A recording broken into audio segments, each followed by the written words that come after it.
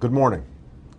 Nearly 150 years ago, in one of the darkest years of our nation's history, President Abraham Lincoln set aside the last Thursday in November as a day of Thanksgiving. America was split by civil war, but Lincoln said in his first Thanksgiving decree that difficult times made it even more appropriate for our blessings to be, and I quote, gratefully acknowledged as with one heart and one voice by the whole American people. This week, the American people came together with families and friends to carry on this distinctly American tradition. We gave thanks for loved ones and for our lasting pride in our communities and our country. We took comfort in good memories while looking forward to the promise of change. But this Thanksgiving also takes place at a time of great trial for our people.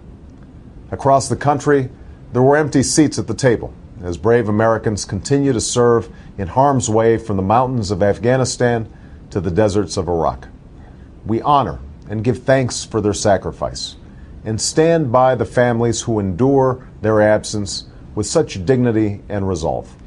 At home, we face an economic crisis of historic proportions. More and more Americans are worried about losing a job or making their mortgage payment. Workers are wondering if next month's paycheck will pay next month's bills. Retirees are watching their savings disappear, and students are struggling with the cost of tuition. It's going to take bold and immediate action to confront this crisis. That's why I'm committed to forging a new beginning from the moment I take office as President of the United States. Earlier this week, I announced my economic team.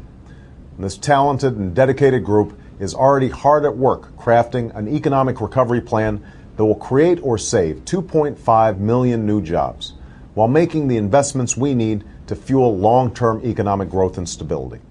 But this Thanksgiving, we're reminded that the renewal of our economy won't come from policies and plans alone. It will take the hard work, innovation, service, and strength of the American people.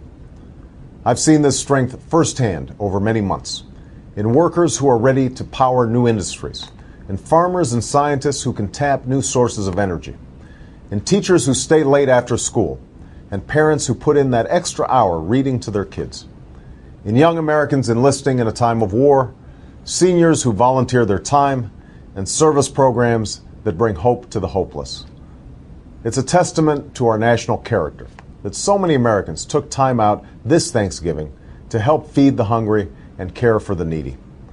On Wednesday, I visited a food bank at St. Columbanus Parish in Chicago. And there, as in so many communities across America, folks pitched in time and resources to give a lift to their neighbors in need. It is this spirit that binds us together as one American family, the belief that we rise and fall as one people, that we want that American dream not just for ourselves, but for each other. That's the spirit we must summon as we make a new beginning for our nation. Times are tough. There are difficult months ahead.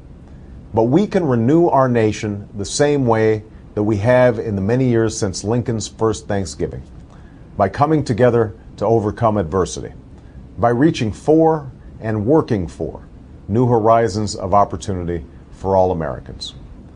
So this weekend, with one heart and one voice, the American people can give thanks that a new and brighter day is yet to come.